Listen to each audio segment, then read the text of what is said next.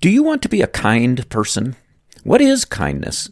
We naturally think of an act of kindness in very temporal, naturalistic terms, giving somebody some money or physical gift, something like that, or some kind of assistance maybe that makes their life easier or more pleasant. But there are acts of kindness that are infinitely more valuable than those. Today we'll see the ultimate kindness, and it's something you could show someone today.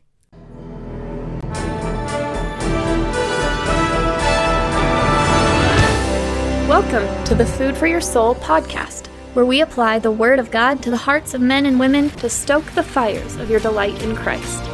Here's your host, Dr. D. Richard Ferguson. Sometimes people make the mistake of thinking that submissiveness to the authority of God's will means just being resigned and passive and not really having a will of your own. You ask these people, what do you want? What do you want to happen in your life? And their answer is, I don't care. Whatever God wants is fine with me. Whatever God wants is fine with me. And they think they're saying the same thing as Paul. They think they're saying the same thing as Jesus, not my will, but your will be done. Paul would definitely agree with the second half of that. Whatever God's will is fine with me. He would agree with that part.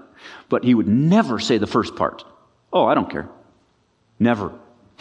Paul cared deeply. Deeply. He was totally submissive to God's will, and he wanted that, but he understood that, see, here's how it works. When God wills something for your life, very often the way God wills to get it done is by burdening your heart with it and making you passionate about it until you become so consumed with that passion that you just start praying for it and crying out to God for it and beseeching Him and running and laboring and working hard and mobilizing some other people to help get it done and then praying some more and banging on the door of heaven some more and pouring yourself out on the ground until it gets done. That's how God wills to get His will done through your life. So the phrase, it doesn't really matter to me, and the phrase, whatever God wants is fine with me, don't go together. Do you see that? Total submissiveness to God's will is a wonderful thing, but apathy and indifference and lack of passion are not good things. Paul wanted to visit Philippi, and you can bet, unless God just slams the doors closed on him, he is going to find a way to visit Philippi, because he wants it. This is how God's will in ministry works.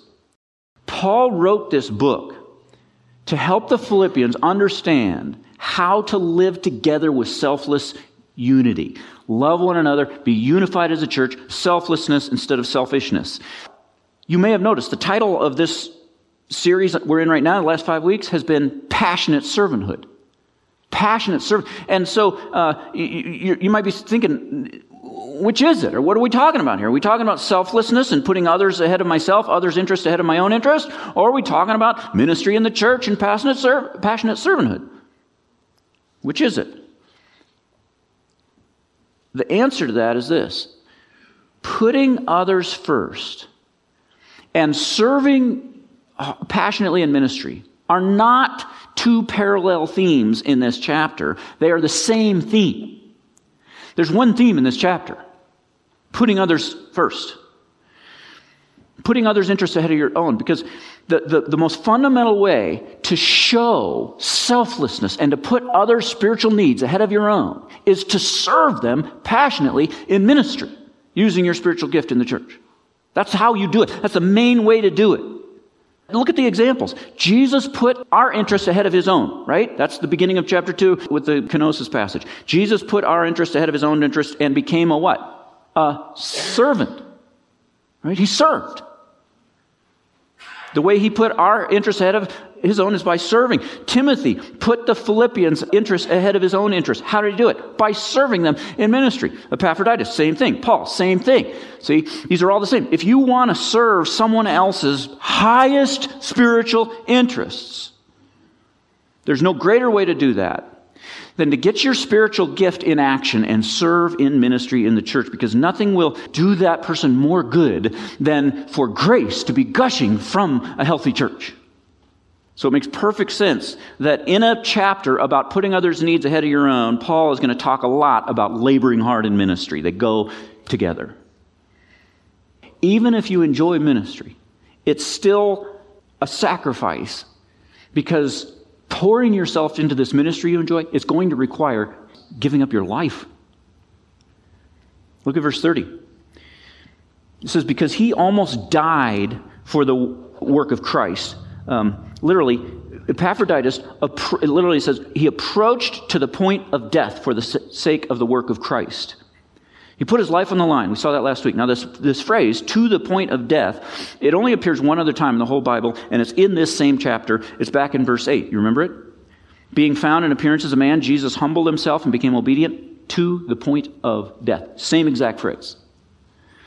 So Paul is connecting them. He's clearly saying Epaphroditus did exactly the same thing Jesus did.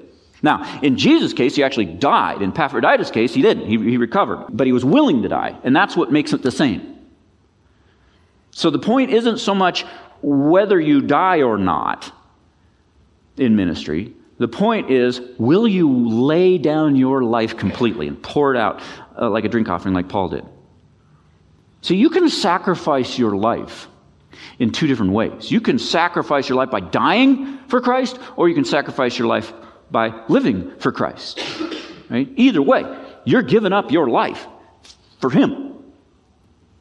Instead of doing what you want, serving your own temporal interests, you use your life to serve Christ's interests. And when you do that, you are actually giving up your life for the work of Christ, whether you live or die. You're like Paul in chapter 1, for me to live is Christ, to die is gain. And if you do that to serve the spiritual interests of others, then you are putting their interests ahead of your own temporal interests. That's the connection between serving in ministry and putting others ahead of yourself. You can probably think of someone in your life right now who needs help, and you just wish you had a ton of money or some special skill or expertise or something so that you could get them out of whatever jam they're in. But you have something that person needs far more than they need money or anything in this world. It's your spiritual gift. They need that because your spiritual gift is a means of dispensing grace from God, which is of infinite worth. 1 Peter 4:10, each one should use whatever gift he has received to serve others, faithfully administering God's grace in its various forms. Whenever you use your gift in ministry, you're administering God's grace, the form of grace that God has allotted to be distributed through your unique gifts. Give some thought today to the value of what you have to offer. And don't let any bogus false humility or thoughts about how you don't have anything to offer get in the way. Don't let those thoughts cloud the truth of what the Bible says about spiritual gifts. The more you appreciate the value of what God has placed in your hands to distribute to His people, the more passionate you'll be about serving in ministry. And just a quick heads up, we're going to be taking a pause for the holidays, so our next episode will be on New Year's Day. I'll talk to you then. Thank you for listening. If you found today's episode edifying, why not share it with a friend? This season of the Food for Your Soul podcast features excerpts from our sermon series on the book of Philippians, 50 expository sermons covering every verse. You can find those and hundreds of other sermons for free download on drichardferguson.com. Until next time, rejoice in the Lord always and set your mind on things above, where Christ is seated at the right hand of God.